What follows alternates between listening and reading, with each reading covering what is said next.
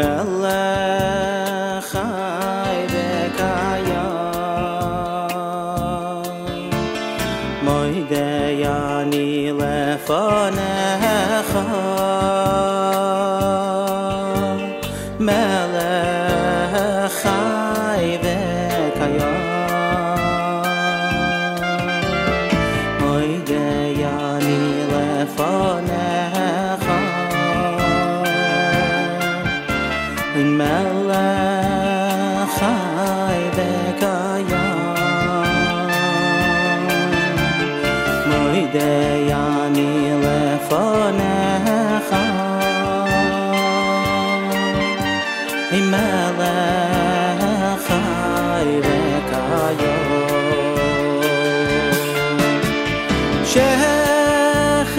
shechazarta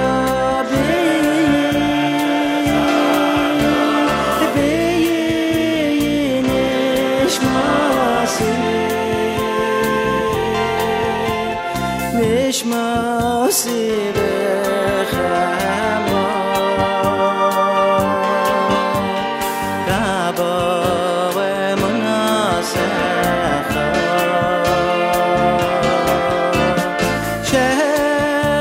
shechazarta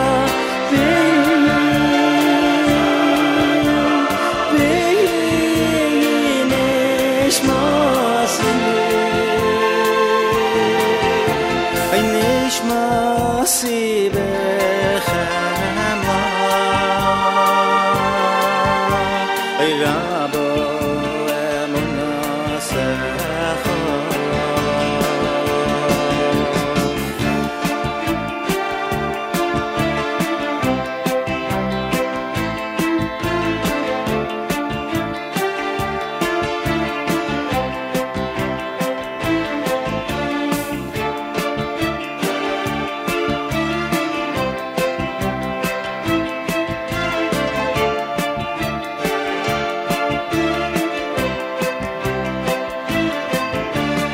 moidei ani lefanecha melech chai v'kayam moidei ani lefanecha melech chai v'kayam moidei ani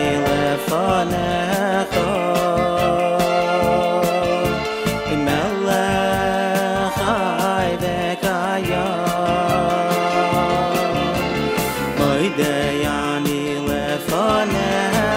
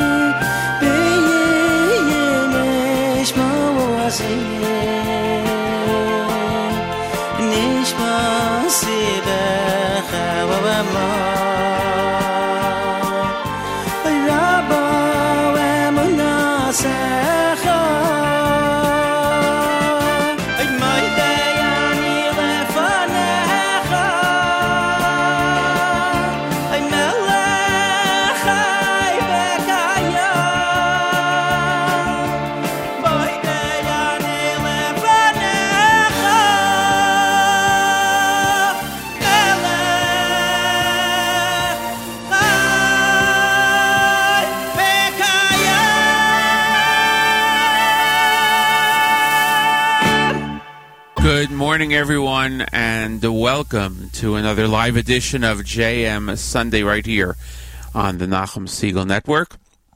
I'm your host, Matas Weingast. It's the 11th of July, 2021, second day in the month of Av, 5781, and We are here with you during the 9 days format. 1 week from today, from 1 week from last night, is Tisha B'Av. So today we're going to be presenting 2 lectures by Rabbi Berel Wein on the destruction of the first temple and the destruction of the second temple. Outside of our studios right now, 73 degrees, going up to 79, and a low of 74 overnight, partly cloudy during the day. Jerusalem, it's sunny and 89 degrees, going down to 69 degrees. And Daf Yomi, brand new Masechta, started on Friday. Sukkah, we're in Daf 4 right now, today. We're going to get to Rabbi Wein in a few seconds. Hope you all had a wonderful Shabbos and a wonderful week. And we thank you for joining us here this morning. So that's where we are at right now. Our thanks to Rabbi Wein for allowing us to present these lectures regarding Tisha B'Av and this time period. So we're going to go right to the first one, the destruction of the first temple. Rabbi Berel Wein here on JM Sunday. The destruction of the first temple, which is the event that I'm going to discuss with you tonight, has to be viewed not only in a political and diplomatic and military and national sense, but it has to be viewed in a cosmic, spiritual sense, which is how Chazal, how our rabbis looked at the matter, and therefore were able to lend to it an aura that not only made it special, if one could use that word, or made it something to be remembered, but they pointed out that it was a change in nature. It's not just a change in society or in political power in the world. It's not the destruction of the Roman Empire, the fall of Rome, and it's not the destruction of Berlin. It's not just that the Jewish people were defeated, but that it is compared to a change in all of nature, a change in all of the world. And we'll see that in certain ideas that the rabbis have told us that I wish to share with you because of the fact that it has, I believe, a clear insight into the Jewish view of history generally, and certainly the Jewish view of the destruction of the temple. The facts of the matter are, relatively speaking, simple enough. The Novi Yirmiyahu had warned all of the years that the Jewish people were living, the kingdom of Yehuda was living in a false sense of security, that somehow they felt that they would be able to rebel against Nebuchadnezzar, against the power of Bavel, and the Jewish people would be able to sustain such a rebellion. They deluded themselves to think that Egypt would protect them. They said, much as you hear in the news today, that Egypt needed Israel, though a great power needs a small power. Small powers like to think that way, but in the reality of real politics, the great powers don't need the small powers at any time. And they deluded themselves to think that Egypt would rather fight Bavel north of Jerusalem than to fight it on its own borders. Mitzrayim was not willing to do anything like that. Mitzrayim was perfectly willing to allow Bavel to destroy Yerushalayim and destroy the kingdom of Yehuda, and to attempt later to come to its own accommodation, which it was never really able to, but they were not willing to spill one drop of Egyptian blood on behalf of the kingdom of Judah. The other delusion was that somehow Nebuchadnezzar would forget about them. He would allow the rebellion to go unchecked. He would allow the rebellion to take its natural course, and that he was busy with other things, with more important things, with bigger matters, and therefore he couldn't be bothered by such a small event as a little country that had previously been a puppet of his now asserting some sort of rule. It was the same type of delusion, if we want to put it in in a modern frame of reference, Czechoslovakia in 1968. What difference does it make to the Soviet Union if the system in Czechoslovakia changed, if it became more relaxed, if Dubček took power? What was the problem? Or Hungary in 1956? Or Poland today? There is no reason to fear any of that. And because of that, so they felt certain that Nebuchadnezzar would not expend the personal and national energy necessary to put down the rebellion. Throughout the history of humanity, small countries that have mounted such rebellions have always had that in the back of their mind, that somehow they weren't worth the effort of the large country to put the rebellion down. We'll see that in the time of the Second Temple, after the destruction of the Second Temple, when Bar Kokhba made an initially successful rebellion against the Romans. He also deluded himself to think that the Romans weren't going to send extra legions and make a great effort to put it down. It just wasn't worth it. History has shown us that that is a profound error. And the king of Bavel would not allow Yerushalayim to slip out of his orbit, and he would not allow Tzidkiyahu to breach his oath of fealty to him. And he came with his whole army, and he came to put down the rebellion, and he came to put it down with a vengeance and with a cruelty and with a finality. Not only to teach the Jews a lesson, but to knock out of the minds of anybody else in his kingdom the idea that somehow you could cross Nebuchadnezzar, you could cross the Babylonian Empire and nothing would happen. Well, he was going to make certain that you knew that something was going to happen. So the facts of the matter are that in the spring of that year, I've discussed with you on a much earlier tape at the beginning of the history series a question of the dates, the dates that are involved here. But most historians agree that the year we're talking about is the year 586 before the Common Era.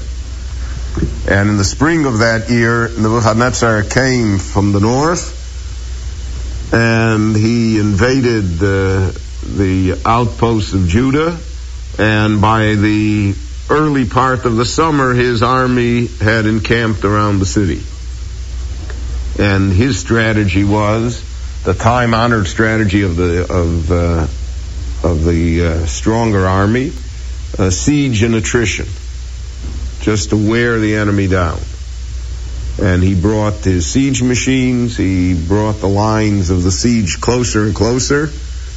And in the Tanakh it is recorded that on the 9th day of the month of Tammuz, the walls of the city were weakened sufficiently that the Babylonian army was able to invest the walls and come into the city. The second Churban, the walls of the city buckled on the 17th of Tammuz.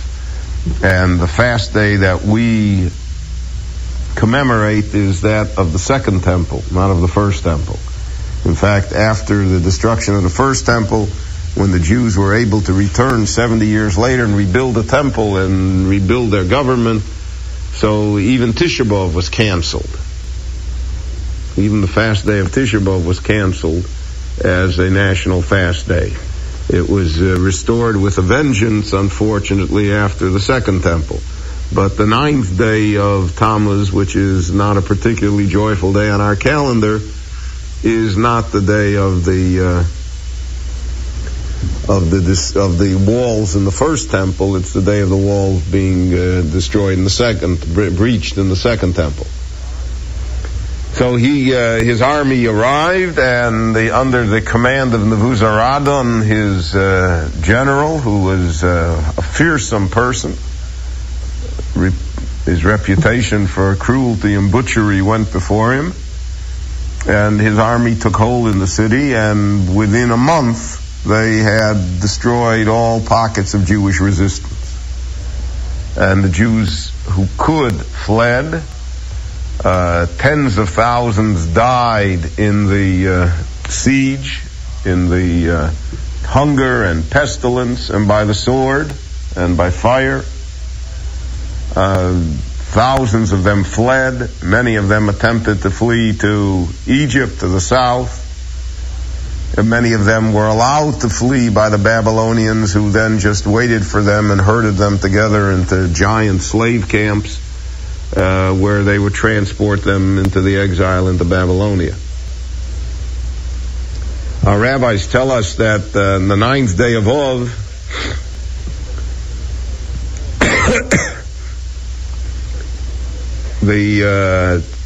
at sunset of the beginning of the 9th day of Av, again here we're talking of the first temple, the Babylonians purposely set fire to the building. Now, the second temple was even more fireproof than the first. But the first also, to a great extent, was a building of stone and of marble, and should not have burned easily. But apparently the accelerant that was used to set fire was of such a nature that it got the fire so hot that even the stones burned. The building collapsed in the fire.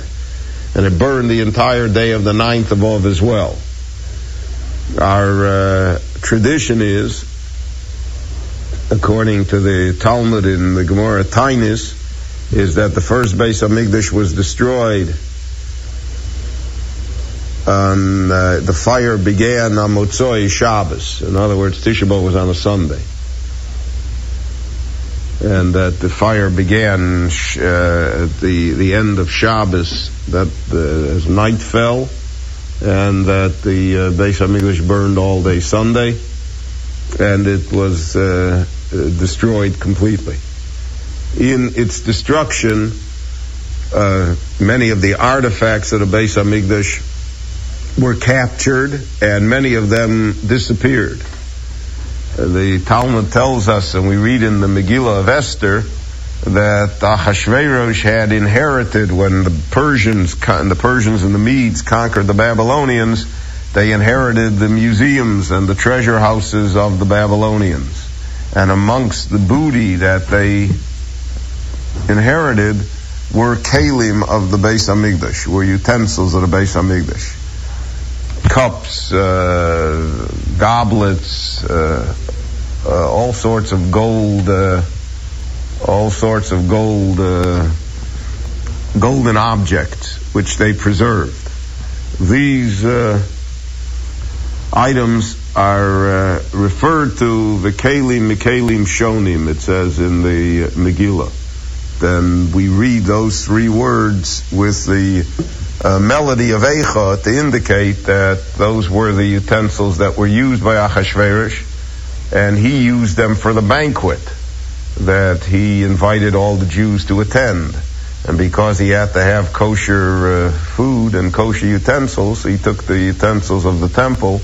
And then you had the irony of a generation of Jews participating in a banquet honoring Ahasuerus, the Persian emperor, by drinking from the utensils of their own Beis HaMikdash, which was destroyed, and the utensils were captured. One of the many ironies of Jewish history. In any event, the destruction of the temple was complete, and the destruction of the government was complete, and the destruction of the country was complete, and the Jews were taken away into exile. That's the story. That's the simple historic fact of what happened. But to say that is not to understand what happened. And certainly not to be able to deal with it in the context that Jewish history and that Chazal have always dealt with the destruction of the Beis HaMikdash. That is, as I mentioned before, in a cosmic fashion. Let me give you a few ideas that I want to discuss And I think it'll help make the matter clear. First of all, you had a complete, unbelievable thing happen. That God destroyed his own house. That God, so to speak, if one could use such a phrase, God contributed to what in effect was a denigration of God. Because the Beis Hamikdash was in existence for over 4 centuries. It was world famous. It was one of the wonders of the ancient world. Everybody knew that the Jews were different. Everybody knew that the Jews were monotheists in a world of paganism. And here the God of monotheism, so to speak, allows himself to be defeated by the pagans. He allows Nebuchadnezzar, who is a pagan ruler and the representative of all that is evil, to somehow triumph and burn down God's house. Now that's one of the great questions in history. That's the same type of question as the Holocaust raises. It's the same type of question that Job raises on a personal level. How does God let that happen? Where is God to defend himself? And no matter what the Jews were, and I'm going to discuss with you the negative attributes of the Jewish people which led to the destruction of the temple. But no matter what they weren't worse than the Babylonians. So why should the Babylonians win? Why should God allow his own house to be destroyed? Now that is a tremendously difficult philosophic matter to deal with. And the Churban made that matter real. Now, that one of the reasons, you see it in the words of all of the commentators to the Tanakh, one of the reasons why the Jews never took seriously the prophecies of Yeshayahu, let us say, or Yirmiyahu, or Micha, or any of the other prophets who time and time again foretold the destruction of the temple. It isn't that it was a surprise to them. For at least 150, if not 200 years, they had been constantly warned that it's coming, that the temple will be destroyed, and the Jewish government will come to an end, you're all going to go into exile. They had been told that the words that appear in the Chumash and the Tochacha and the terrible predictions of the troubles, that those words are literally true. It's going to happen. Why didn't the Jewish people believe it? Well, first of all, the nature of a person is that we are, even the worst pessimist is, by being human, an optimist. And the Jewish people thought that it was perhaps hyperbole, it was exaggeration, it was poetic license, or it wasn't going to happen to them. You know, it's going to happen 100 years from now. It's a little like the national debt. We all know it's going to plotz, but as long as it doesn't plotz while I'm around, so who cares? Meanwhile, I'm driving my car and I have my house, and America's America, so yeah. It's very hard to sell people on the fact that they have to preserve something for their grandchildren or for the next generation. People aren't going to stop driving their automobiles because of the ozone layer, because 100 years from now it's going to be hot and the country will be... No, people don't think that way. The mere fact that we are mortal, and we know we are mortal, and we know that our mortality is limited at the outside to a century. So if I tell you, in 350 years from now there's going to be a disaster, and no one will be nervous about it.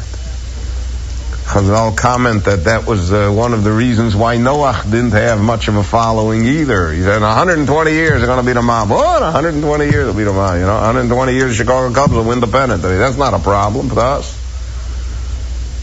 It's not relevant to us. And therefore people don't listen. So even those that were willing to listen to the prophets felt that it's not going to be now. Yeah, there's no question that the Churban is going to come, but it's not going to come now. But the main reason why they didn't listen is because they said God cannot afford it. So to speak, the Jews had God blackmailed. How can God do that? We're the only people he has on the world. And we at least officially subscribe to his brand of monotheism. And we at least are, we're the best that he's got around. It could be, it could be that we're only C+, but it's better than nothing. And this temple has got not only God's name on it, his presence, Kaviochel, is there. Every day there are regular miracles. In the first temple, the miracles were apparent to all. The candelabra never was extinguished. The fire on the altar always crouched like a lion. All sorts of miracles. And in Pirkei Avos we read of the miracles that existed in the second temple. So God is there. So how God isn't going to be counterproductive. He's going to allow his building to be destroyed. And therefore, to a certain extent, we can do whatever we want. Because what's he going to do, right? It's like the son that's working in his father's business. So the son can embezzle and cheat and not show up on Monday mornings and do a lousy job and everything. Because what's the old man going to do, right? The name of the company, it's Jones and Son. What's he going to do? Going to kick him out? He's got him. Well, that's how the Jewish people felt about God. They felt that they had him. And because of that, therefore, the destruction of the temple was a great philosophic shock to the Jewish people. And it, in a very perverse and different fashion, you have to understand that the destruction of the temple and the survival of the destruction of the temple was a triumph of the spirit of the Jewish people.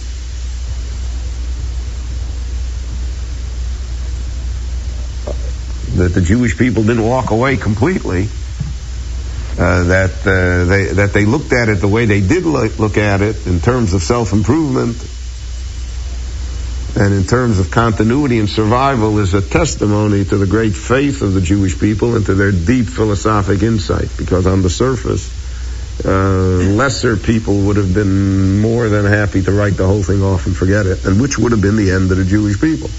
Which, if the rules of history were followed, would undoubtedly would have happened. So that's the first point. We have to realize the cosmic philosophic problem raised. Now we were dealing with a different God. Until now, we always knew that, that God meant it and God punished and God did this and God did that and you didn't trifle with God. But we never dealt with a God that would burn his own building. And our rabbis say it in their inimitable fashion. You have to listen to the words of the rabbis in the Talmud, not just what they say, but how they say it, the nuance. The Talmud in Brochus tells us that what does God say every day? What does God have to say about it? Which is always the question of the rabbis. Everything that happens in this earth, so we know what the New York Times has to say about it, and we know what CBS News has to say about it, and we know what we have to say about it, and you know what the guys that in the mikveh Friday afternoon have to say about it, and the guys Shabbos between the parshas, and we know what everybody has to say about it. But the ultimate question is, what does God have to say about it? What does he say about it? So the rabbi said that he said, Oy lebonim, woe to children, shebi avonoseim, that because of their sins, hechrafti es beisi v'sarafti es heichalai, that I destroyed my own house and I burned down my own temple. So the rabbis did not avoid the issue. They met it head on. God destroyed his own temple. God burned down his own house. How can you make somebody do that? Well, that gives us an understanding of the power of sin. It gives us an understanding of the dimension of rebellion that exists within man. And the rabbis therefore compared it, not in an unlikely fashion, but compared it to the destruction of the world at the time of the flood, of the Mabul, which was really the clue to God's, and is the clue to God's behavior. So there also, how did God, it says in the Torah that God said, Nichamti, Kaviochel, the Torah expresses itself in such a term that God expressed himself that I'm sorry I created man, and who needs the world, and and let it rain. What do you mean let it rain? I mean, you set the whole thing up that the world is so complicated. It's so, the laws of physics, of nature, of ecology, of biology, of botany, it's just mind-boggling. What do you mean let it rain? God said let it rain, that's it. We'll continue with the Rabbi Wein right after morning chizuk. I want to remind everybody that today at 4 o'clock at Maimonides Park, you can come and cheer the Israel baseball team as it heads to the Olympics. It will be playing FDNY. That's today at 4 o'clock, Maimonides Park, 1904 Surf Avenue in Brooklyn. You can purchase tickets at the box office. You can go to brooklyncyclones.com, or you can call 718-507-TIXX for tickets to that. And that again is today at 4 o'clock at Maimonides Park, 1904 Surf Avenue in Brooklyn. 73 degrees outside right now on the 11th of July, 2nd of Av. We're in our 9 days format with Rabbi Beryl Wein. And we'll get back to Rabbi Wein following Rabbi Goldwasser. At this time, each and every Sunday through Thursday, we present to you Rabbi David Goldwasser. Rabbi Goldwasser's words, Lazecha Nishmas Harav Zev Rabbi Yosef Halevi, and Lazecha Nishmas Esther Bas Rabbi Yosef Halevi. Here is Rabbi David Goldwasser with Morning Chizuk. Good morning. We read in the Parsha, Vaydaber Moshe Roshei HaMatos. Hashem Yisbarach spoke to the heads of all the matos, Libnei Yisrael, to the children of Israel, Lemor, saying, Zeh hadavar asher tziva Hashem. This is that which Hashem has commanded you. Our Chachomim asked the question, why do we read Parshas Matos, Ben HaMetzarim, during the 3 weeks between Shivas B'Tammuz and Tisha B'Av? Rav Yaakov Meir Shechter comments, the reason that we say Kol Nidre in the beginning of the Yom Adin on Yom Kippur is because there are a lot of people that didn't do tshuva because of Yeush. They simply gave up. The individual thinks, how could I do tshuva on such a ma'asav and avera? I've sinned too much. The Mesilas Yesharim, written by Rav Moshe Chaim Luzzatto, also asks the same question and answers that this is the greatness of tshuva. It's like a nether, it's like a vow. Just like if a person made a vow and then he begins to ask about his vow, he can't do it. Whatever he accepted upon himself, he sees that either it's physically too difficult or there are obstacles in his way. At that point, he can go to a Beis Din and they will be mater nether. When the nether is released, it is ne'akar l'mafreya. It's as if the nether was never made at all. Retroactively, it's taken off. Tshuva, repentance, operates in the same way. It is ne'akar l'mafreya. Retroactively, it uproots the incident, the sin.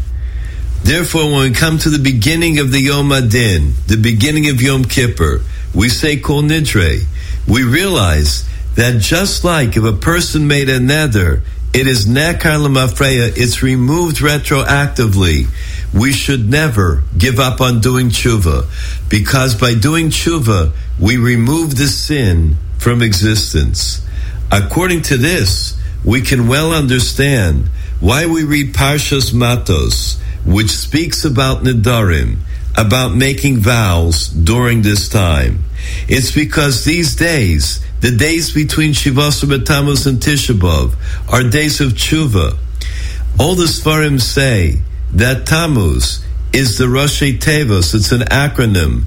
Zumane Tshuva Memash Meshimu Boim. The times of tshuva are coming. When we read this parsha, it gives hope to even those that gave up on doing tshuva. We should all be encouraged by the concept. It's like Nakar Lamafreya, that our sins have retroactively been removed. With this, we can do tshuva shlema and receive the finest brachos, both materially and spiritually, from heaven. This has been Rabbi David Goldwasser, bringing you Morning Chizuk. Have a nice day. Thank you very much, Rabbi Goldwasser. We will get back to Rabbi Beryl Wein, as I mentioned, in just a minute or so. Coming up at 8 o'clock, news from Israel with Chana Julian. And that'll take place around 8 o'clock. And as I mentioned, the Israel national baseball team is playing against the FDNY today at 4 p.m. So you can go and see that game and root on the team. Purchase tickets at brooklyncyclones.com or at the box office, or you can call 718-507-TIX. It's sponsored by McCord Disability Services. We're going to go back to Rabbi Beryl Wein now, speaking about the destruction of the First Temple, and we'll have the news from Israel with Chana Julian at about 8 o'clock this morning. Up that the world is so complicated. It's so the laws of physics, of nature, of ecology, of biology, of botany. It's just mind-boggling. What do you mean, let it rain? God said, let it rain. That's it. It's not worth it. Without man, it's not worth it. There's a purpose to the world. The purpose of the world is man. Without man, who cares?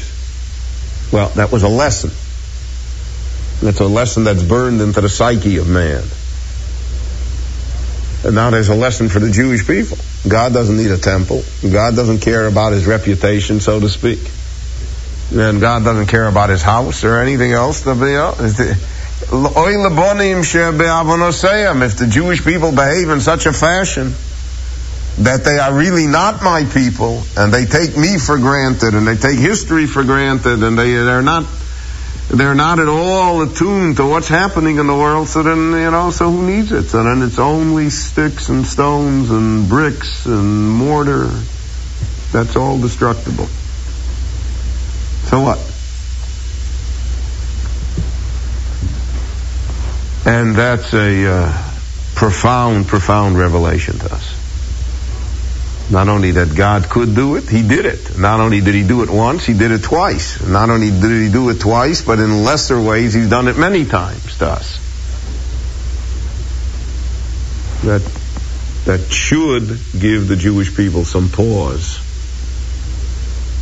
Because I always have this feeling, I don't mean to be political, even though I am, but people say, never again. What? We're not going to let it happen. Those are, that's whistling past the graveyard.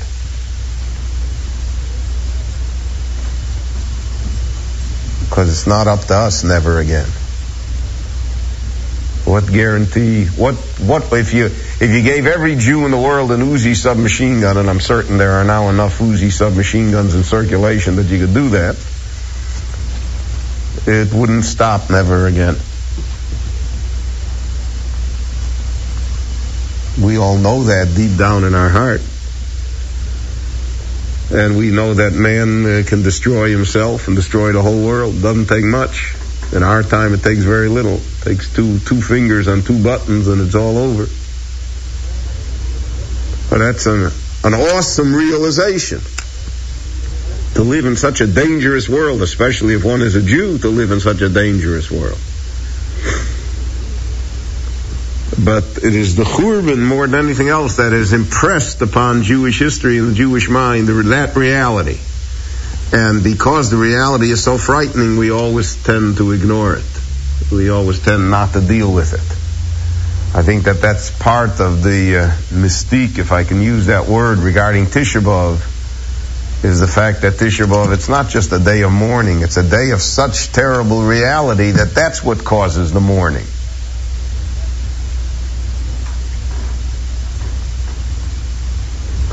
You know, the famous Rebbe of Kotsk said that there really are no fast days on the Jewish calendar. He says the two fast days of Tisha B'Av and Yom Kippurim. So he said Yom Kippur, who wants to eat? Everybody, you're such a spiritual person on that day, so who wants to eat? And Tisha B'Av, he said, who can eat? Right? If you realize what it is, you have no appetite. That's really what Tisha B'Av is. Tisha B'Av the Churban came to point out what the reality really is, and not what the delusions that one can convince oneself of are. That's really not productive for us. So that's one point. Another point is that the rabbis saw that the Jewish people themselves caused the Churban. It's not a hard and fast rule in history that the Babylonians have to triumph over the kingdom of Judah.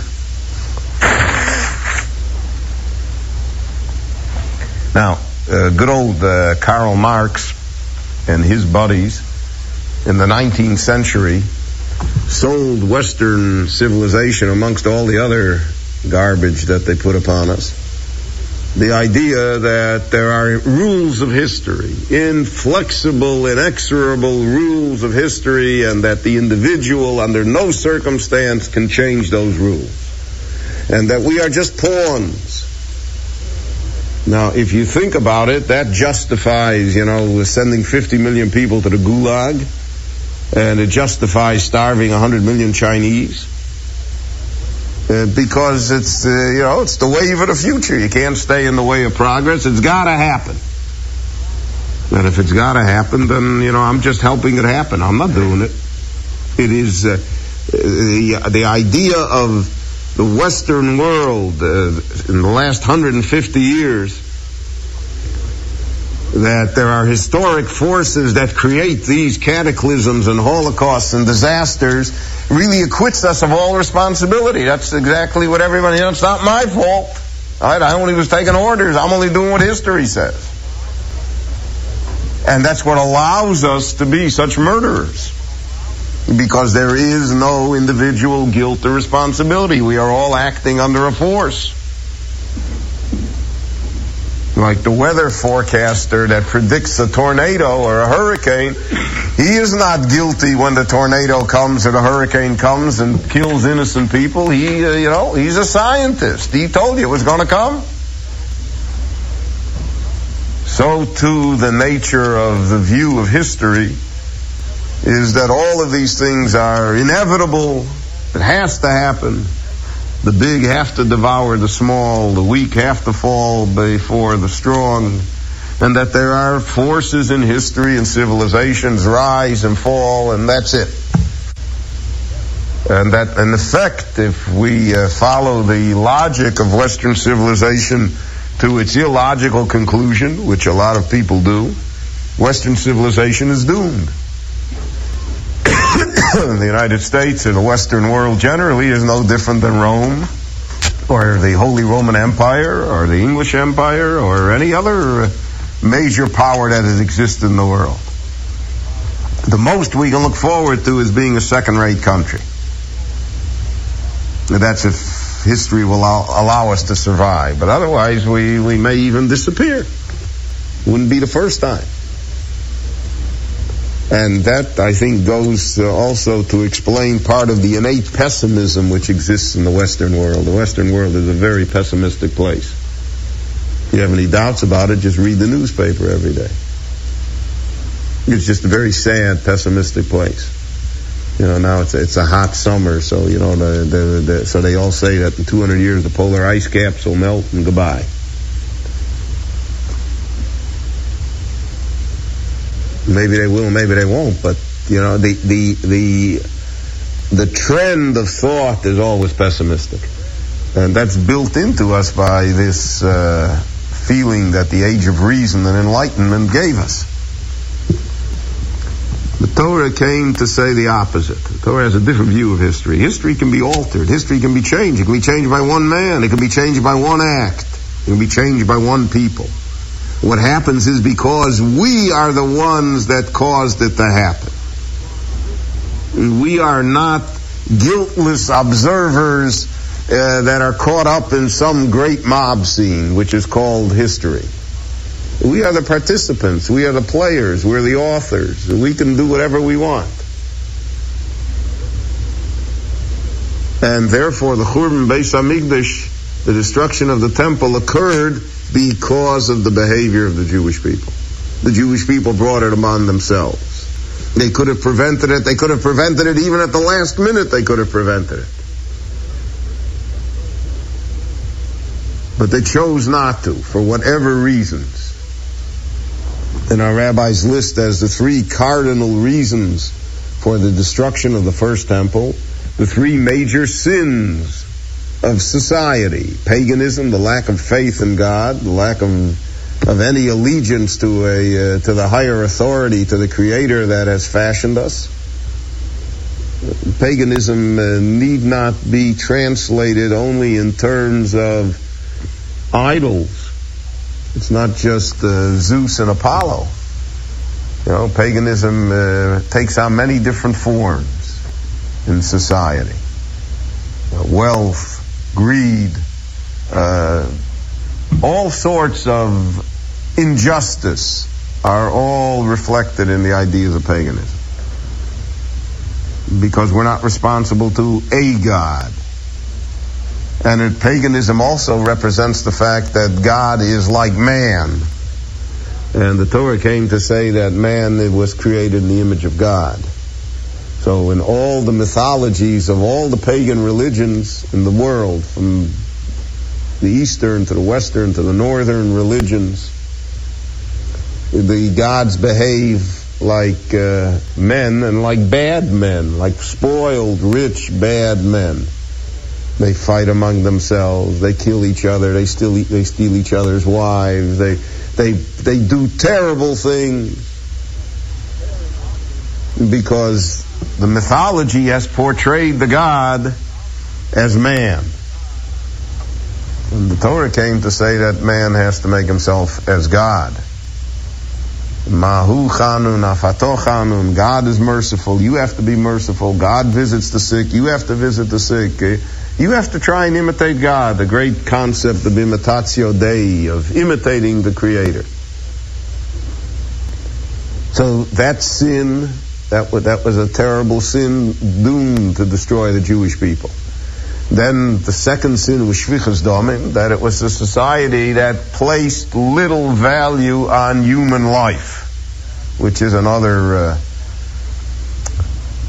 horrendous view of man, which in our time also, human life is cheap, and we're inured to it. We become immune to even. I knew I was going to lecture tonight, so in the 2.5 minutes that I prepared, I listened to the news. So in the city of New York today, there were 8 murders. 8 murders, and 5 people died on Sunday in a fire that was set, that they think was arson. Yeah, so nothing. I'm waiting to hear the baseball score. This guy's telling me about 8 guys that got one of us heart mirror. Why is it my business? Because we're immune to it. We are absolutely immune to it. Human life. And if that's true by us in the Western world, where we at least pride ourselves on some sort of civilization, in other societies it is far worse. I once read a statistic in a National Geographic magazine that in Calcutta, India, there are 300 people that die every night in the streets. And if you multiply that by 365 days, my math is not good, but it's a big, big number.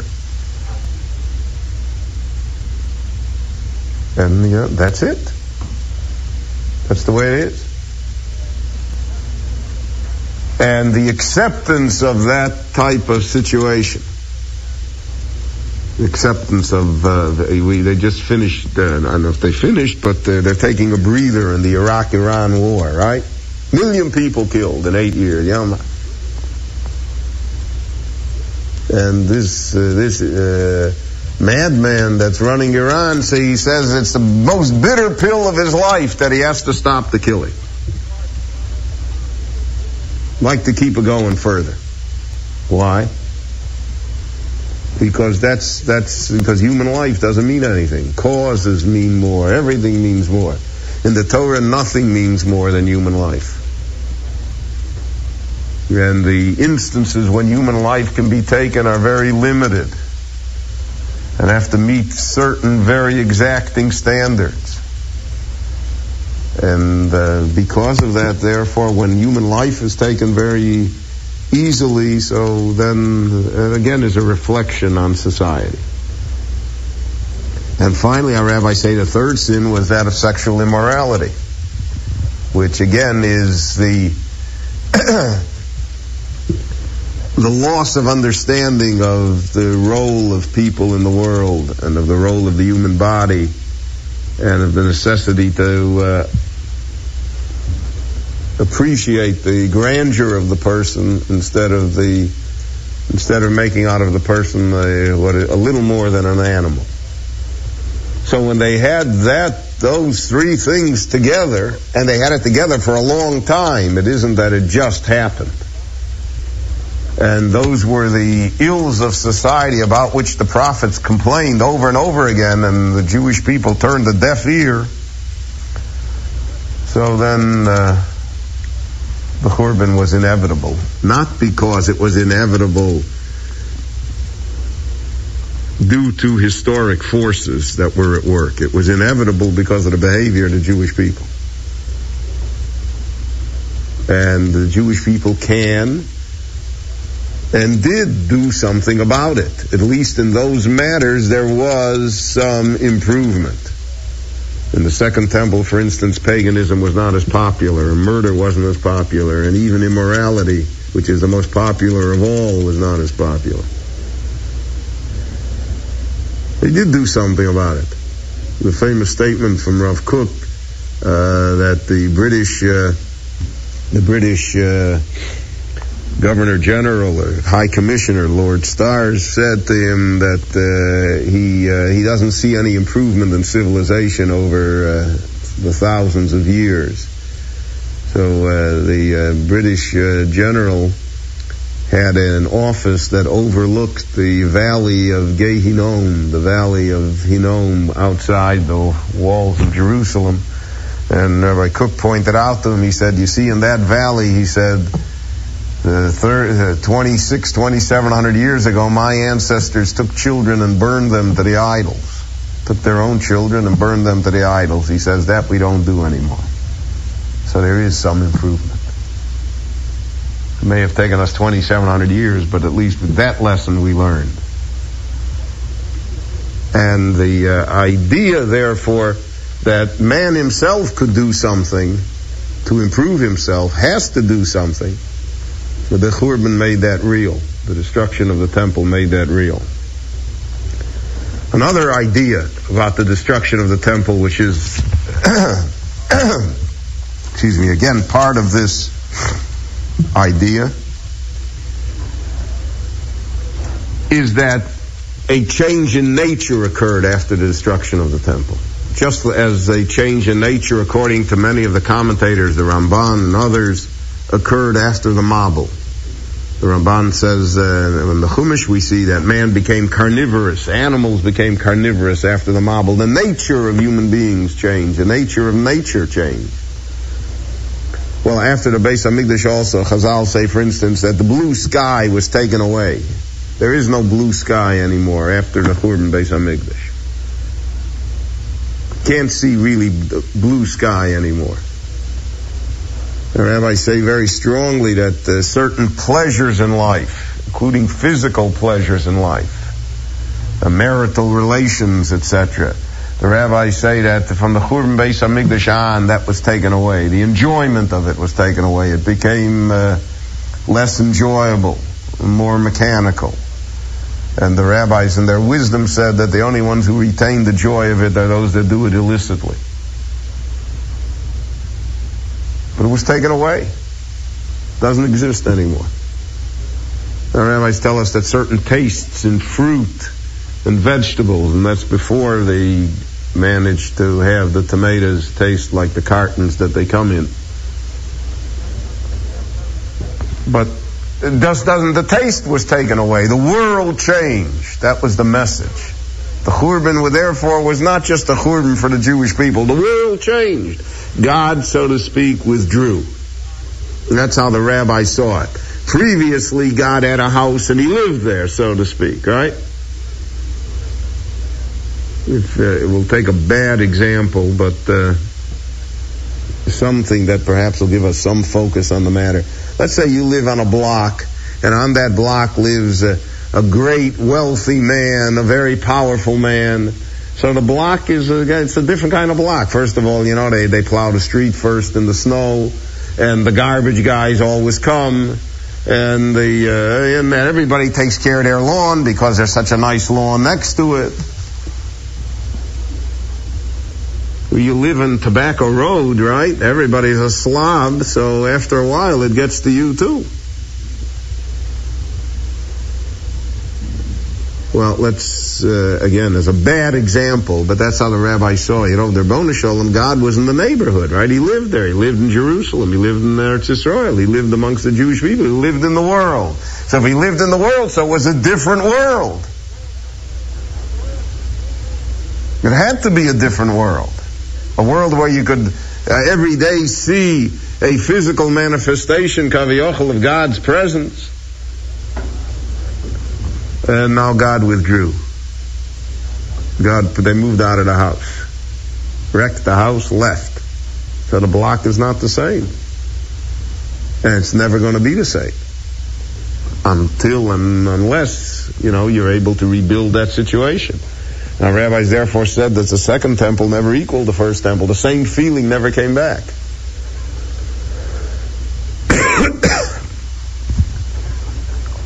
Things were different. Physically different. And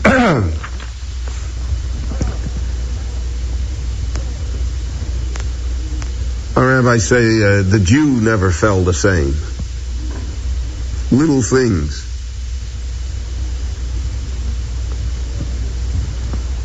Our rabbis also say people were different. It says, Botlu, Posku Anshe Amonim Yisrael, it says. The Gemara in Sota. They were no longer trustworthy people, right? As long as God was around, so man also. You could find trustworthy people. But after the Churban Beis HaMikdash, that became very, very difficult to find.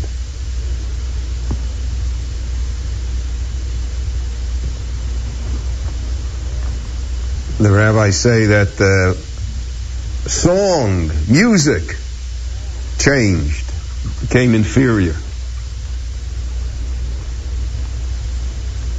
There was a type of glass, crystal, that existed called Zchuchis Levono. We don't know what that is, but it was apparently a rare type of crystal, of glass that they knew how to make, and that existed, and that disappeared.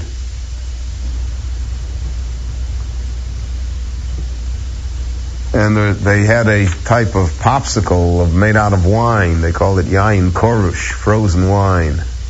That was the delicacy of the world. That also disappeared. The rabbis didn't come here to describe the menu. They didn't come to tell us, they came to tell us that it was a different world. And because it was a different world, then everything has to be seen in that light as a different world. Also, the access to God was different. Previously, there was an easy way out, so to speak, right? If a person sinned, so he brought the method of service to God through animal sacrifices, through the Beis HaMikdash, was foolproof. There was a Beis HaMikdash, there were Kohanim, there was a ritual. A person could cleanse himself, a person could come close to God, he could get the appointment. Now we have to rely on prayer. Prayer is a much more difficult route. It requires a great deal more effort on the part of the person, and even when the effort is there, you have no guarantee that the call is ever completed. You have no idea. Neshalma Purim Sfaseinu. Our lips become the sacrifice. They become the method of reaching God.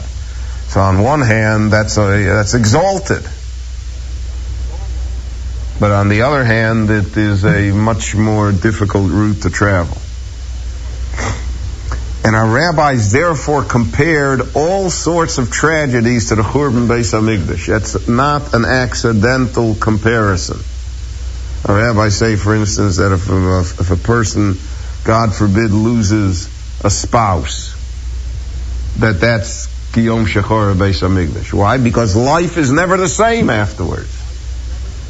The person will go on living, the person may even remarry, everything, but it's never the same. That's gone. Our rabbis tell us, Rachmana litzlan, that if a person loses a child, so that's a scar that never heals. People live afterwards. People are productive. People even laugh, but that never goes away. It's never the same again. Our rabbis tell us, righteous people depart the world. So that's comparable to the Churban Beis HaMikdash. Again, what's that idea? It's never the same. Churban Beis HaMikdash means it's never the same. It's not losing the Super Bowl. It's not even losing money. It's never the same. And therefore that was one of the lessons, so to speak, that the Churban had to impress itself upon the Jewish people. Our rabbi saw that in relationship to the creation of the world itself. I discussed with you in the previous tapes when I discussed creation, that the rabbi said that God created worlds and destroyed them. The world that we're in now is not necessarily the first world. And it may not necessarily have always looked this way. But that there was a process of destruction. And once that destruction occurred, it was never the same again. Things changed, and they changed irrevocably.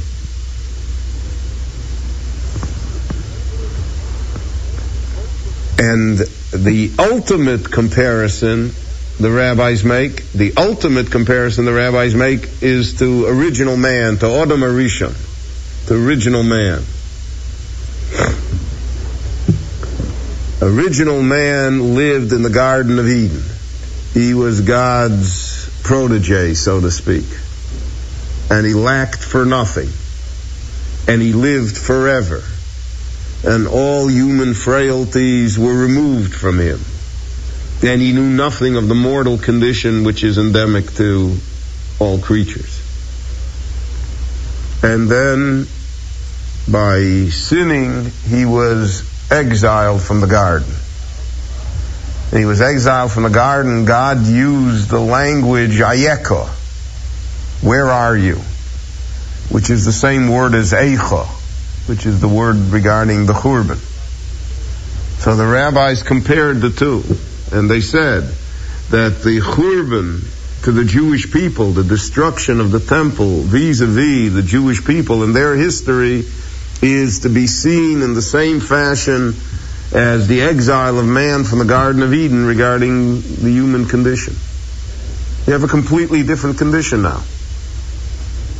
So now you have a condition of having to wrest a living from the recalcitrant soil. You have to sweat for everything that you have. You're mortal with a knowledge of mortality that always terrorizes you. The problems of life are real. That's what the Churban Beis HaMikdash did for the Jewish people. Not that it was a defeat, it was a complete change of nature, complete change of how the world functioned, how to live in that world now. And therefore we operate differently. A rabbi said that a great deal of knowledge was lost. We don't have the intellect we once had. Nitla eitzah mimenu, the words of the rabbis, our ability to decide things. One of the reasons why we never have criminal justice outside of the Sanhedrin, because the Sanhedrin required the presence of the temple in terms of criminal justice. There's no temple, then we don't have the wisdom to deal with those matters. It's just beyond us. So we are talking here again about this fundamental difference between the world that had a temple and the world that didn't have a temple. And all of that came to rest when this happened. Finally, our rabbis say that Yirmiyahu, as long as Yirmiyahu stayed in the city, the temple could not be destroyed. The power of one righteous person.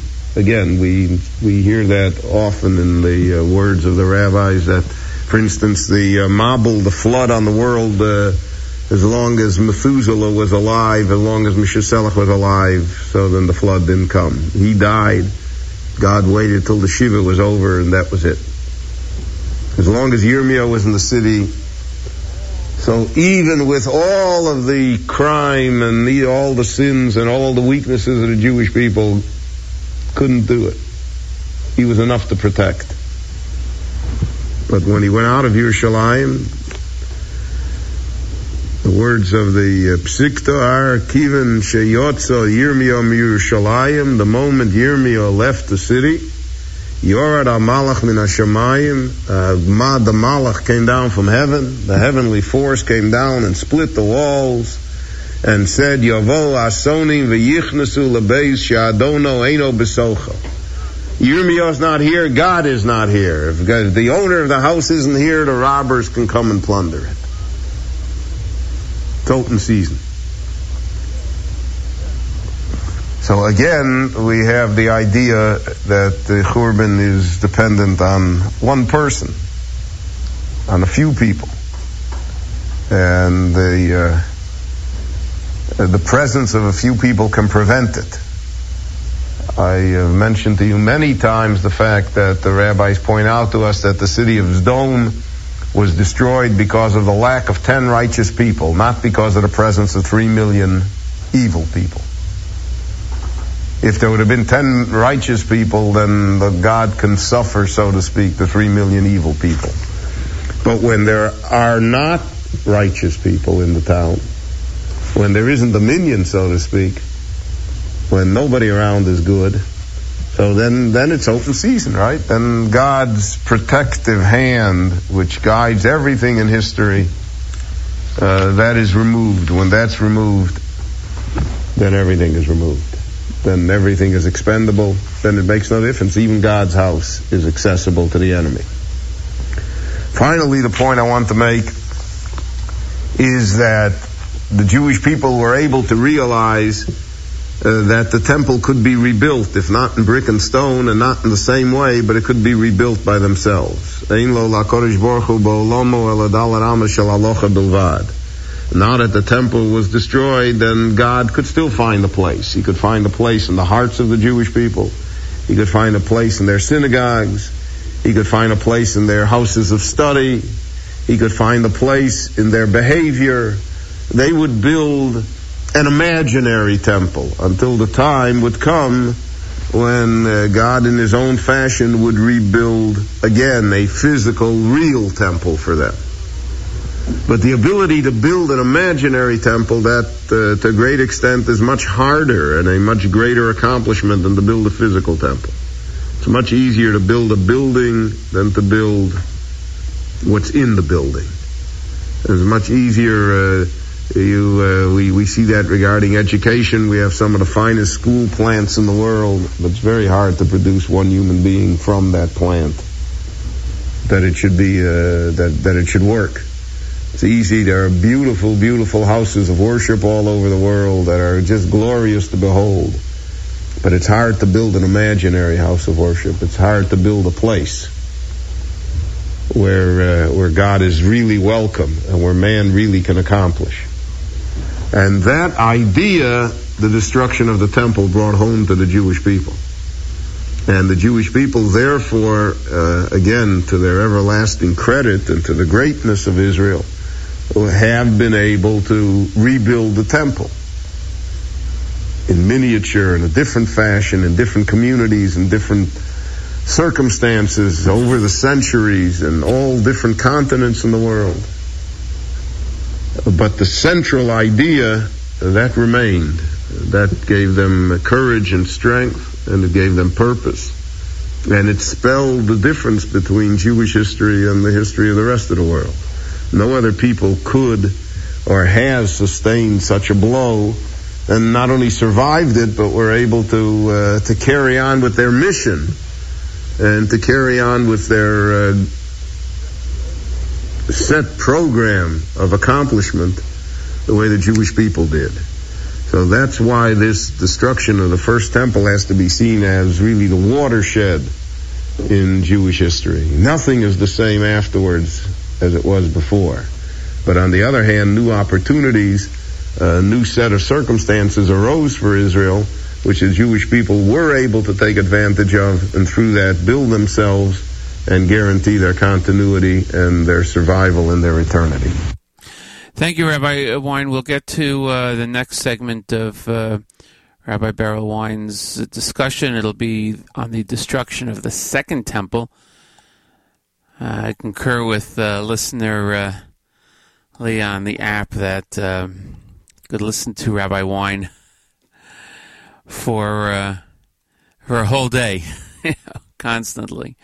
Definitely is something that he's very he's just an excellent lecturer and teacher, and really gives us a lot of the history. And by explaining all this, the history of the first temple period and then the second temple period, and what happened, it gives us, I feel, a greater understanding of why it is that we observe the 3 weeks in the way we do, and especially in the 9 days the way we do.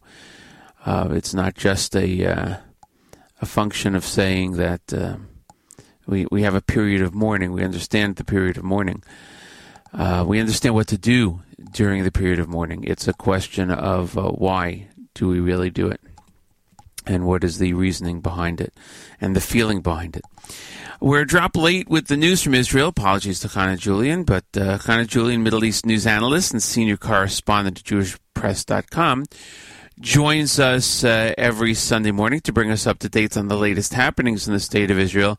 Good morning, Chana Julian. Good morning, Matis. There's a lot going on in the Holy Land today, so let's get to it. Prime Minister Naftali Bennett said this morning in opening remarks to the weekly cabinet meeting that his government is focusing on two main issues regarding COVID-19. The first is the issue of slowing the virus. The next is maintaining Israel's economy and the daily routine of her citizens.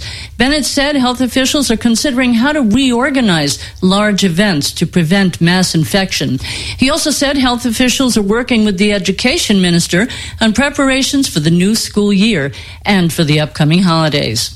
Bennett also announced that Israel has reached an agreement to move up the shipment date for the next batch of Pfizer-BioNTech vaccine. The next shipment was going to take place in September, but Pfizer CEO Albert Bourla has agreed to send 200,000 doses on the 1st of August. The earlier shipment makes it possible for Israeli adults to receive their first shot even after this weekend, because the next dose, which comes in 3 weeks, will arrive with the new batch. Another 700,000 doses will arrive in the coming months due to the swap deal arranged with South Korea. In other news, the cabinet extended the term of Shin Bet director Nadav Argaman by a month. Argaman is expected to serve until the appointment of a new director for the Domestic Intelligence Agency. Officials are also watching the economic crisis in Lebanon, which is tearing apart that country across Israel's northern border. The Prime Minister noted that Lebanon is on the verge of collapse, like every country that Iran takes over. The IDF is on alert after a joint operation with Israel police stopped smugglers from bringing millions of shekels in weaponry into the country. The incident took place at the cross-border village of Rajar. The suspects were trying to smuggle in 43 handguns. Beginning today, the official Prime Minister's residence will be available for use by Prime Minister Naftali Bennett. He said, however, that his family is not going to move into the residence. It will only be used for official events and meetings. Former Prime Minister Benjamin Netanyahu and his family moved out of the residence late Saturday night after having lived there for 12 years. On the good news front, the IDF Homefront Command delegation involved in search and rescue efforts at the site of a collapsed condo building in Surfside, Florida, returns to Israel today. The commander of the delegation was given the key to the city as a token of thanks for their help. A quick look now at the weather. It's not quite the sweltering nightmare taking place in the western states, but it's pretty warm. High temperatures today in Beersheba were at 95, dropping down to 70 this evening. In Jerusalem, the high only reached mid-80s, low tonight in the 60s. And to compare with Death Valley, the high today in Eilat was around 106. But the low is going to drop into the low 80s there as well.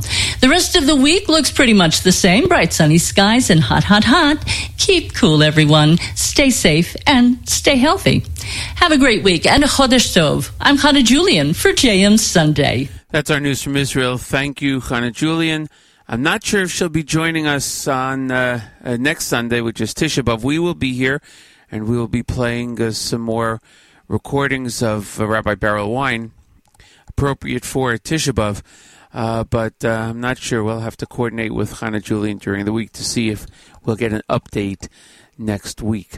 We are going to continue in a moment with Rabbi Wine. I want to remind you again, the Israel national baseball team plays against the FDNY today at Maimonides Park, 1904 Surf Avenue in Brooklyn at 4 p.m. You can go to the box office and get tickets. You can go online to brooklyncyclones.com, or you can call 718-507-TIXX. This is presented by Makor Disability Services. It is 20 minutes after the second hour, after the top of the second hour, 8:20 here in New Jersey, the 11th of July, 2nd of Av. And as I mentioned, next week will be Tisha B'Av, unless circumstances change before then, which we always hope. We're going to go back to Rabbi Beryl Wine. The destruction of the Second Temple is the topic of this next lecture.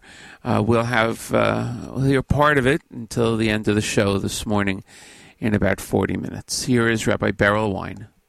The destruction of the temple and the subsequent destruction of the national entity of the Jewish people occurs, as I pointed out to you last week, in a significant fashion because of the warfare amongst the Jews themselves. The warring groups in Yerushalayim destroyed all hope of victory, and the fact that they burned all of their supplies, their grain, only facilitated the coming destruction, the victory of the Romans.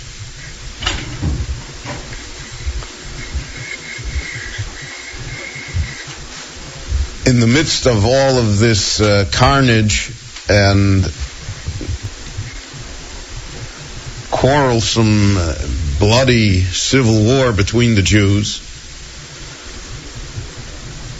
the leadership of the Jewish people passed on a permanent basis from the hands of political leaders to the hands of religious leaders.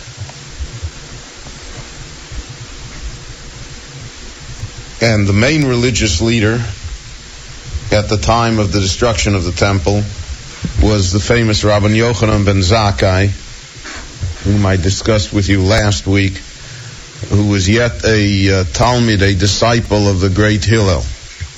The Talmud tells us that Rabbi Yochanan ben Zakkai for 40 years was a businessman. For 40 years he studied Torah. For 40 years he led the Jewish people. He led the Sanhedrin. Yochanan ben Zakkai served together with Rabbi Shimon ben Gamliel. Rabbi Shimon ben Gamliel was the Nasi at the beginning of this great civil war. But Rabbi Shimon ben Gamliel disappears in the war. We don't know exactly what happened to him. Most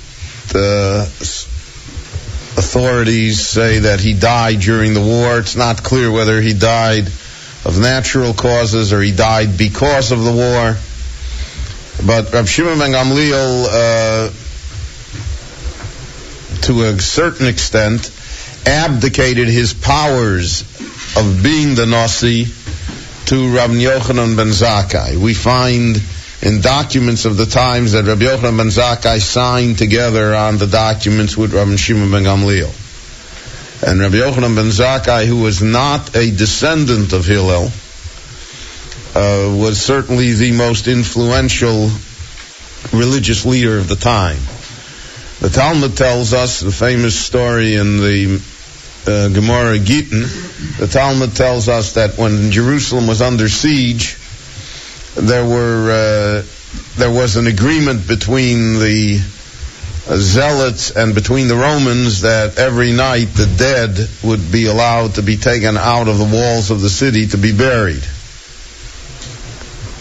And that Rabbi Yochanan ben Zakkai had himself placed in a coffin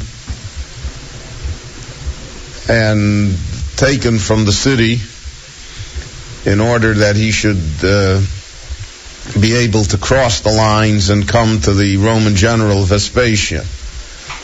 The Talmud tells us that the Jewish guard, suspecting a trick, actually stabbed the coffin, ran a sword through the coffin to make certain that it was a corpse there. Rabbi Yochanan ben Zakkai miraculously survived, and he came before the Emperor Vespasian, and he greeted Vespasian, the general, and informed him that Vespasian was going to be the Emperor of Rome. Now, this was because of the fact that after the death of Nero, the Roman situation fell into chaos. There were different competitors, as you can imagine, for the leadership of the empire.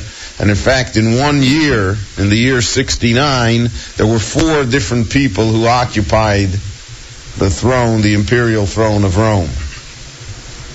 And in the midst of this chaos and instability, it became obvious that a strong hand was needed. The Roman Senate turned to Vespasian, who was the leading general of Rome, and Vespasian ruthlessly disposed of his competitors by refusing to allow any of the grain ships from Syria, Egypt, and North Africa to sail to Rome, thereby starving Rome itself and starving Rome into submission. And because of that act, the Senate recognized that was the man they were looking for. He was ruthless enough to meet their tastes, and they sent him a messenger that he was elected the Emperor of Rome. Rabbi Yochanan ben Zakkai, through the hand of God, naturally, beat the messenger there by a few hours. And he informed Vespasian that he was elected the Emperor of Rome. Vespasian originally planned to execute Rabbi Yochanan ben Zakkai, but when the messenger arrived that he was elected the Emperor of Rome, The custom in the ancient world was that the bearer of good tidings was rewarded, the bearer of evil tidings was punished. And therefore, in his elation over the fact that Rabbi Yochanan ben Zakkai had been the one that told him that he was elected the emperor, he rewarded him by granting him 3 wishes. Now we have 2 conflicting versions as to what the original 3 wishes were. The Babylonian Talmud tells us that the Jewish rabbi asked the Roman emperor for that the family of Ram Shimon ben Gamliel, the family of Hillel, be spared, because the Roman custom was when countries were conquered that the royal family or the leading families were taken to Rome and executed. So he asked that he spare the family of the Nossi. The second wish was, it's very interesting to see what he asked of him. The second wish was regarding the great Rabbi Tzadok, who was one of the famous holy men of the era and who was aware of the coming of the destruction of the temple, and according to the Talmud, fasted on a regular basis for 40 years. And because of that, naturally, he was very ill. He suffered from physical illnesses, and so he asked for medical attention for Rabbi Tzadok, that the Romans would provide the necessary medical attention. And then the third wish was the famous statement, Tein li Yavne v'chachomeha. Let me have the academy, the yeshiva at Yavne, and its wise men. Spare the Talmidei Chachomim. We will move the Sanhedrin, we'll move the yeshivas out of Yerushalayim, we'll move to Yavne, and we will not mix in any political or military matters. Those are the 3 wishes according to the Bavli. The question arises, why didn't he ask for something grander? Why didn't he ask that the temple be spared, or that Jerusalem be spared? So the Bavli is of the opinion that he knew in advance that such a wish would not be granted, because that would destroy the whole purpose of the campaign of Vespasian. And he knew it was not within his nature to grant such a wish, and therefore he didn't want to waste it. The Yerushalmi seems to indicate, the Jerusalem Talmud seems to indicate, that he did ask him, and he was refused. He asked him to spare Jerusalem, to spare the temple, and that the Roman refused it, but granted him 3 other wishes.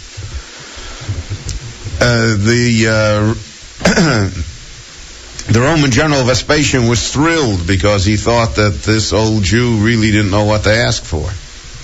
Right? He could have asked for Florida. He could have gotten something out of it, and here he wasted his opportunity on what are essentially meaningless achievements. But the Roman did not realize that he was being had, and that the victory of Rome would be nullified because of the fact that the family of Hillel would live yet and would provide spiritual leadership for the Jewish people, and thereby guarantee that their way of life would continue by keeping Rebbe Tzadok alive.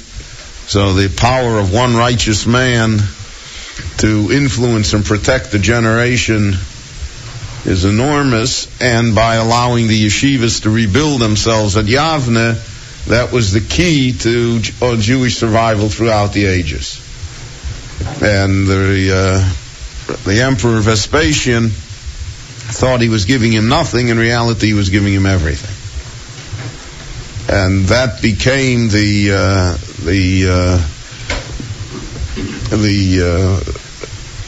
refuge of the Jewish people, how they would survive the awful blow of the destruction of their nation, of their government, of their temple, a complete change in the Jewish world, a tremendous adjustment. All was made possible because of the fact that they still had their religious leadership intact, and also that they had their religious infrastructure through Yavne was still functioning and would grow strong and would certainly outlast Rome, as it has outlasted all other civilizations and tyrants in the history of the world.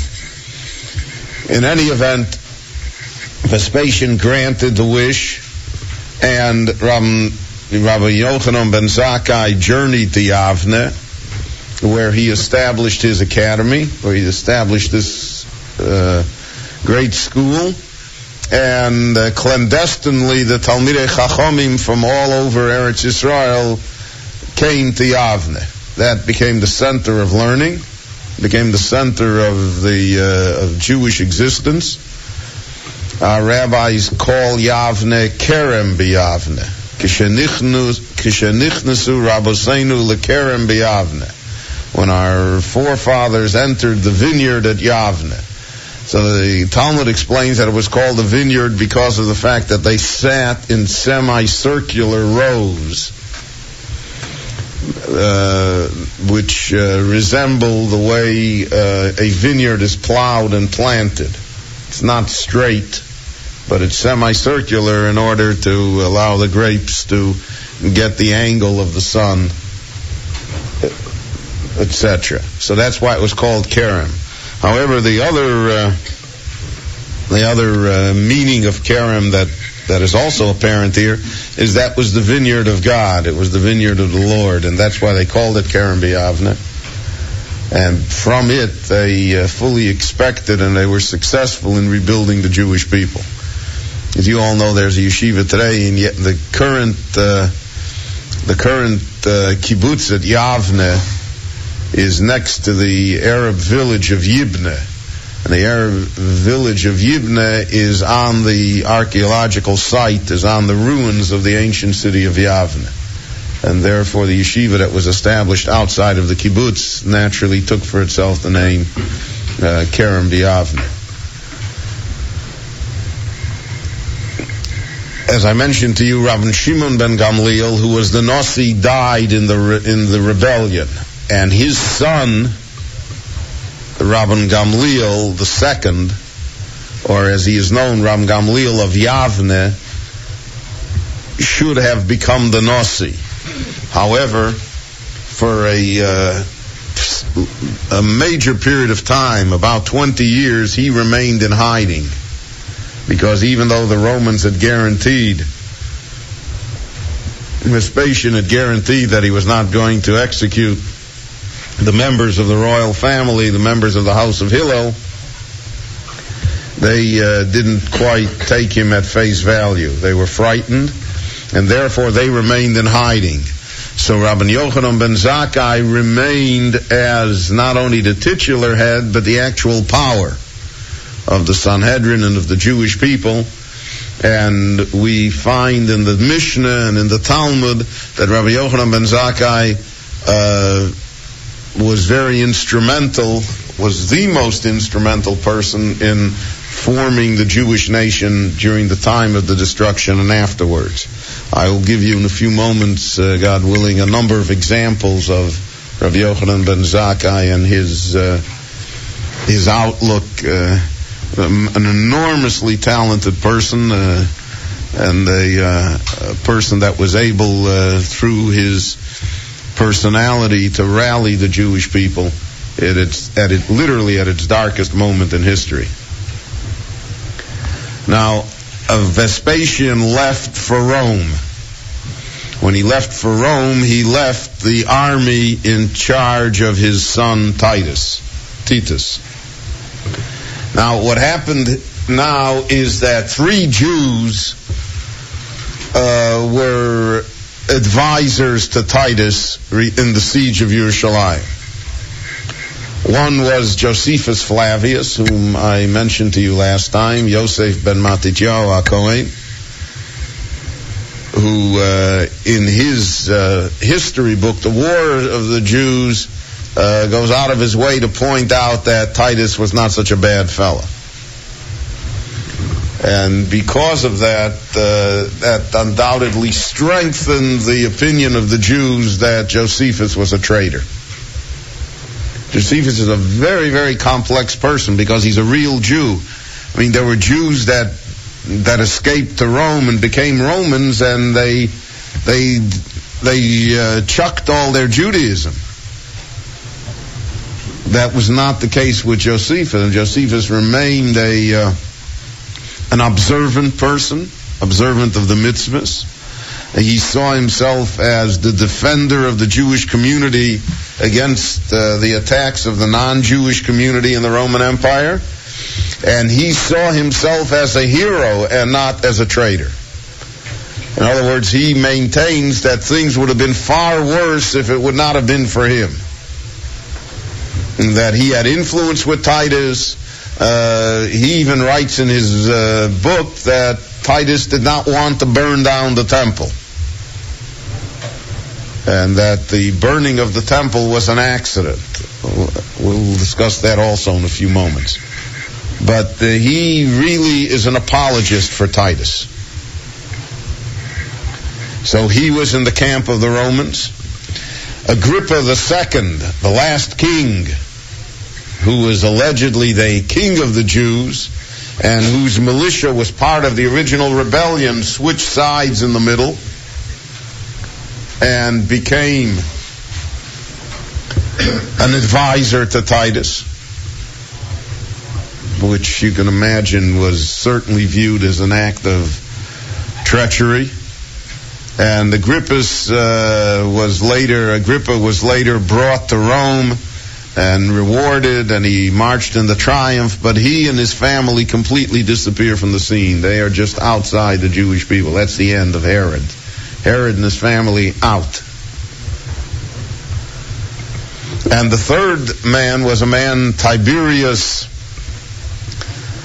Alexander, who came from the city of Alexandria, who was a Jew who gave up his Judaism and converted to Roman paganism, and who had the effrontery in the year of the 4 Caesars to proclaim himself as the Emperor of Rome. It's a little like Barry Goldwater's joke. When he ran for president, Goldwater said that if he wins, he'll be the first Jew that ever became president of the United States, and he's an Episcopalian. So here you would have a Jewish emperor of Rome who was a pagan. These 3 were the main counselors of Titus during the siege. And their counsel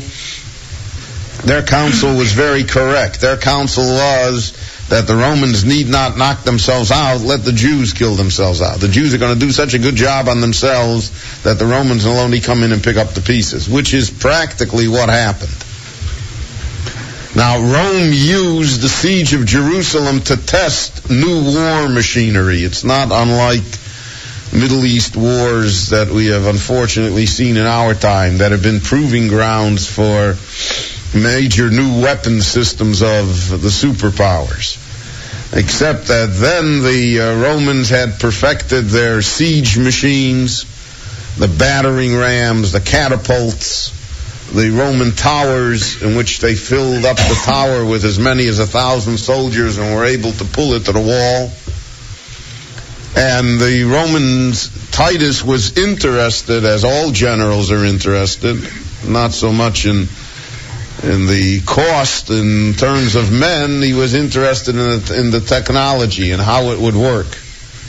And therefore, late in the year 69, he brought the battering rams and siege towers to the walls, and they destroyed the outside wall, then they destroyed the second wall.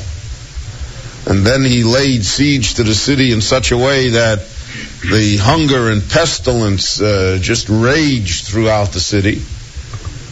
While this was happening, the Jewish generals inside the city were still fighting with themselves, slaughtering each other. And then finally the Romans tightened the siege and continued to tighten the siege. And in the spring of the year 70, they were at the last wall, and the wall was breached in Tammuz of the year 70.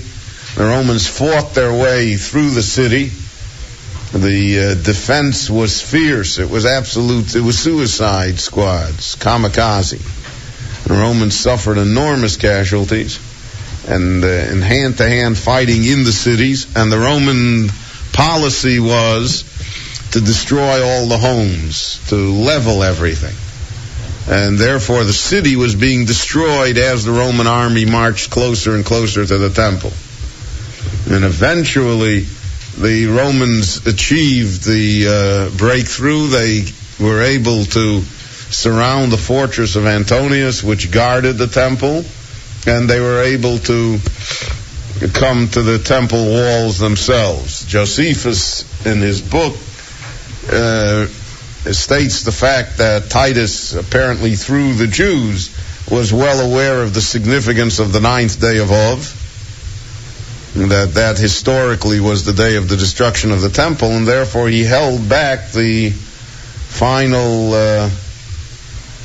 assault till that day, till the afternoon of the 9th day of Av, when the walls to the temple were breached.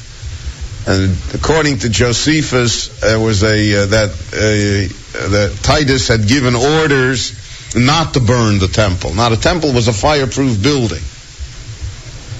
The temple was built out of marble, out of stone. It was a fireproof building. There was very little in it that could burn. Our rabbis saw the burning of the temple as a miraculous type of occurrence. And they said that that God vented his wrath, so to speak, on the stones and on the bricks, rather than on the people. The temple, the physical destruction of the temple,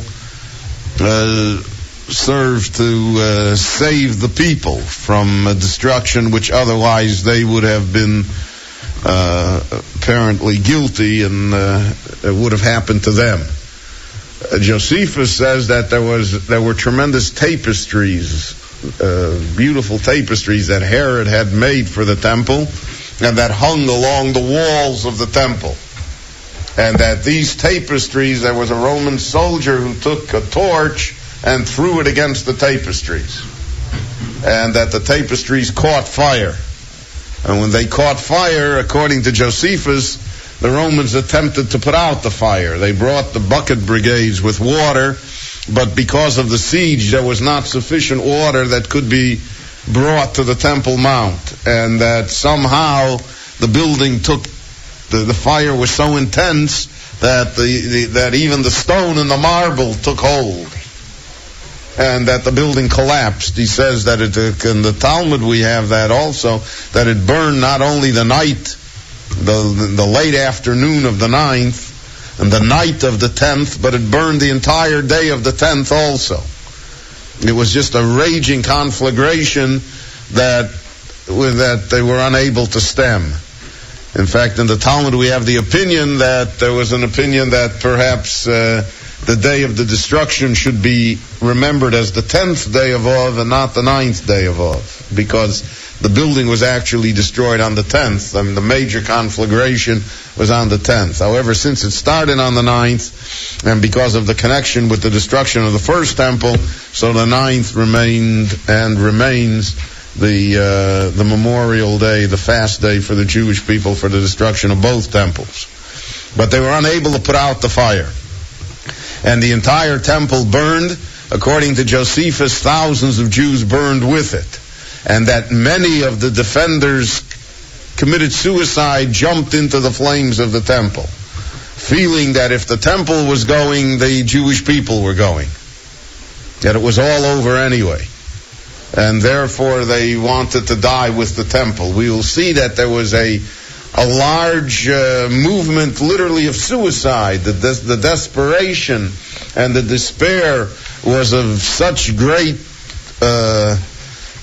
emphasis among the Jewish people. It existed so strongly that you have thousands and thousands of Jews committing suicide, which is, relatively speaking, not a Jewish response to trouble.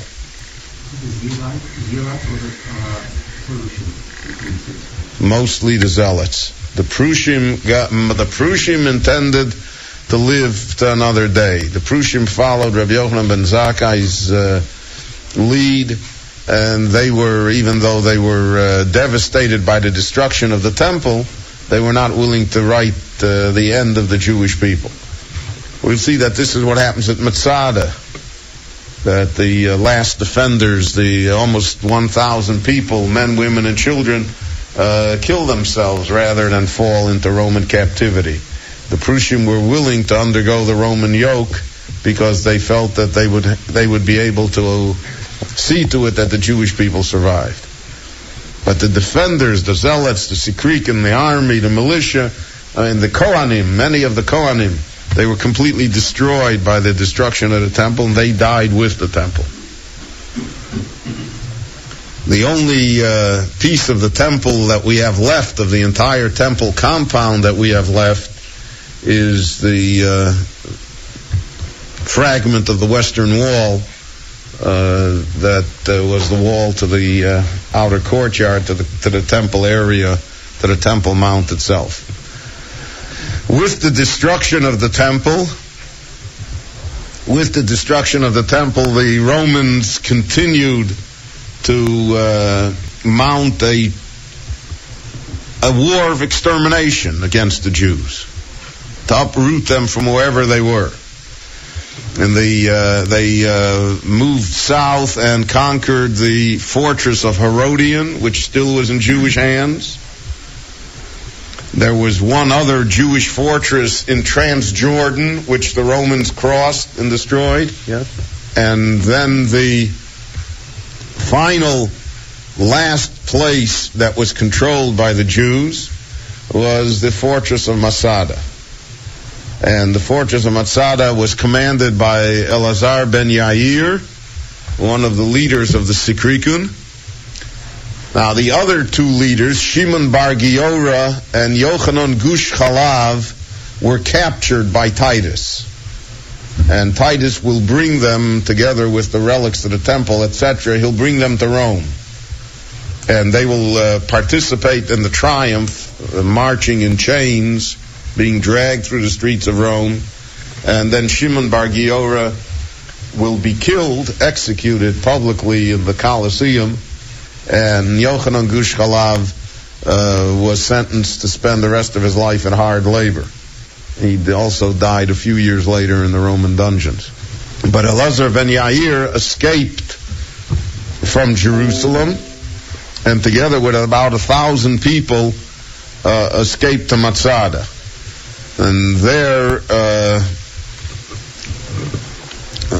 he was surrounded by Roman forces, and a 3-year siege ensued. If you've been to Masada, you can see the remnants of the great Roman ramp that was built up the sheer face of the cliff. The Romans used Jewish slaves, 30,000 Jewish slaves, to build that ramp, so that they put the defenders in the awful dilemma of, in order to stop the ramp, they had to kill their own brethren. And the situation deteriorated until finally in 73 the ramp was almost complete. It was obvious that the Romans would assault and win.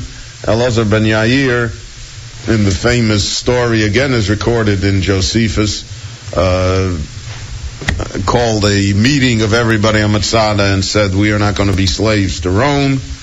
If we cannot be free, then we're going to commit suicide.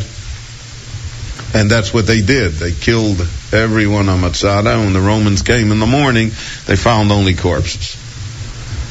Now, I don't know how to put it, but somehow the Matzada complex is represented as being very heroic.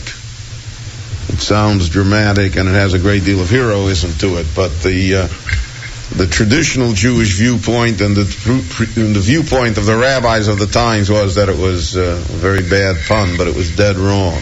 It was just not the way to handle it. And it was a useless, futile act that was destructive instead of really strengthening anything. And it's only in our time lately that the Matzada became popular again with such statements as Matzada will not fall again, and statements, bravado statements, which again appeal to the dramatic and heroic part of the story, but really in history are not accurate, and they're not very reassuring even. Now, Titus collected, we have all of this again from Josephus. Titus, after the fall of Rome, and his father was the emperor, so they decided to have a triumph. This was one of the greatest Roman parades, triumphs in the history of Rome. And according to Josephus, they brought over 10,000 Jewish prisoners back with them. I mentioned they brought the two generals, Shimon Bar Giora and Yochanan Gush Chalav, and he also took the artifacts of the temple. Now, the second temple, as we know, did not have the ark, but he took the table, he took the menorah, and he took other golden and silver and all of the whatever could be taken, and he marched it in a tremendous parade and a tremendous triumph in the main square of Rome. And the Romans felt that this victory over the Jews was their major victory. You have to remember that even though the Jews were a small people, and even though the country was a small country, it was the bitterest war that Rome had to fight. And it was the war that cost Rome the greatest proportion of casualties, and therefore the victory over the Jews was celebrated as a tremendous military accomplishment. Titus succeeds his father as the emperor. His father does not live very long. By the year 73, 74, Titus is the emperor, and Titus built for himself a monument to the victory over the Jews, the Arch of Titus. It is a 3-tiered gate that was the entrance at the entrance to the Roman Forum. The Arch of Titus still stands until today. It's no accident in history that both the Western Wall and the Arch of Titus have survived these 1900 years, in spite of all of Rome has been sacked a dozen times in between, and Jerusalem has seen its share of destruction since. That these two monuments of stone, so to speak, remain for viewing today. On the top of the Arch of Titus, you have the famous sculpture, the relief work, bas relief work, which shows the Jews being taken into captivity, the picture of the menorah, the picture of the shofros, of the long trumpets, of the chatzotzros, and the entire scene of Titus attempted to portray for us the scene as it looked on the day of the parade in Rome. What happened to all of the things? Now, that's a good question. The Talmud tells us that 40, 50 years later, meaning about 70 years after the destruction of the temple, Rabbi Yossi said that he was in Rome and that he saw yet displayed the great paroches, the great curtain, which separated between the building of the temple, the actual building. So it's separated between the Holy of Holies and the building itself. So there was this enormous curtain tapestry that hung. He said he saw it in Rome. And apparently the Romans kept it as they kept many of the artifacts, as booty and on display, etc. When Rome was taken over by the Christians, as will happen in about the year 330, 250 years afterwards. So the Catholic Church fell heir to all of these possessions of the temple. Now, where they are and what happened to them, it's not clear. They could have all been destroyed when Rome was sacked. They could have all been lost in the Dark Ages. There is a tradition both among the Catholic Church and among Jews that somewhere in the catacombs, in the basements of the Vatican, there are artifacts of the temple which still exist. As late as the 18th century, there was a Jew by the name of the Chidah, Rabbeinu Chaim Yosef David Azulai, who was a fundraiser sent from Jerusalem to collect money. But like many fundraisers, he didn't go for the work. So he went and visited libraries all over the world. We will possibly get to the remainder of this next week, but I want to thank Rabbi Wein for presenting the two segments today as we get set to close out today's show. Great programming continues all day long, and tomorrow Nachum will be in, and 3-week programming continues. We'll be here live next week on Tisha B'Av with appropriate programming for the day. Thanks, everyone. Wish you a good day, a good week, and we'll see you next week right here on JM Sunday on the Nachum Segal Network.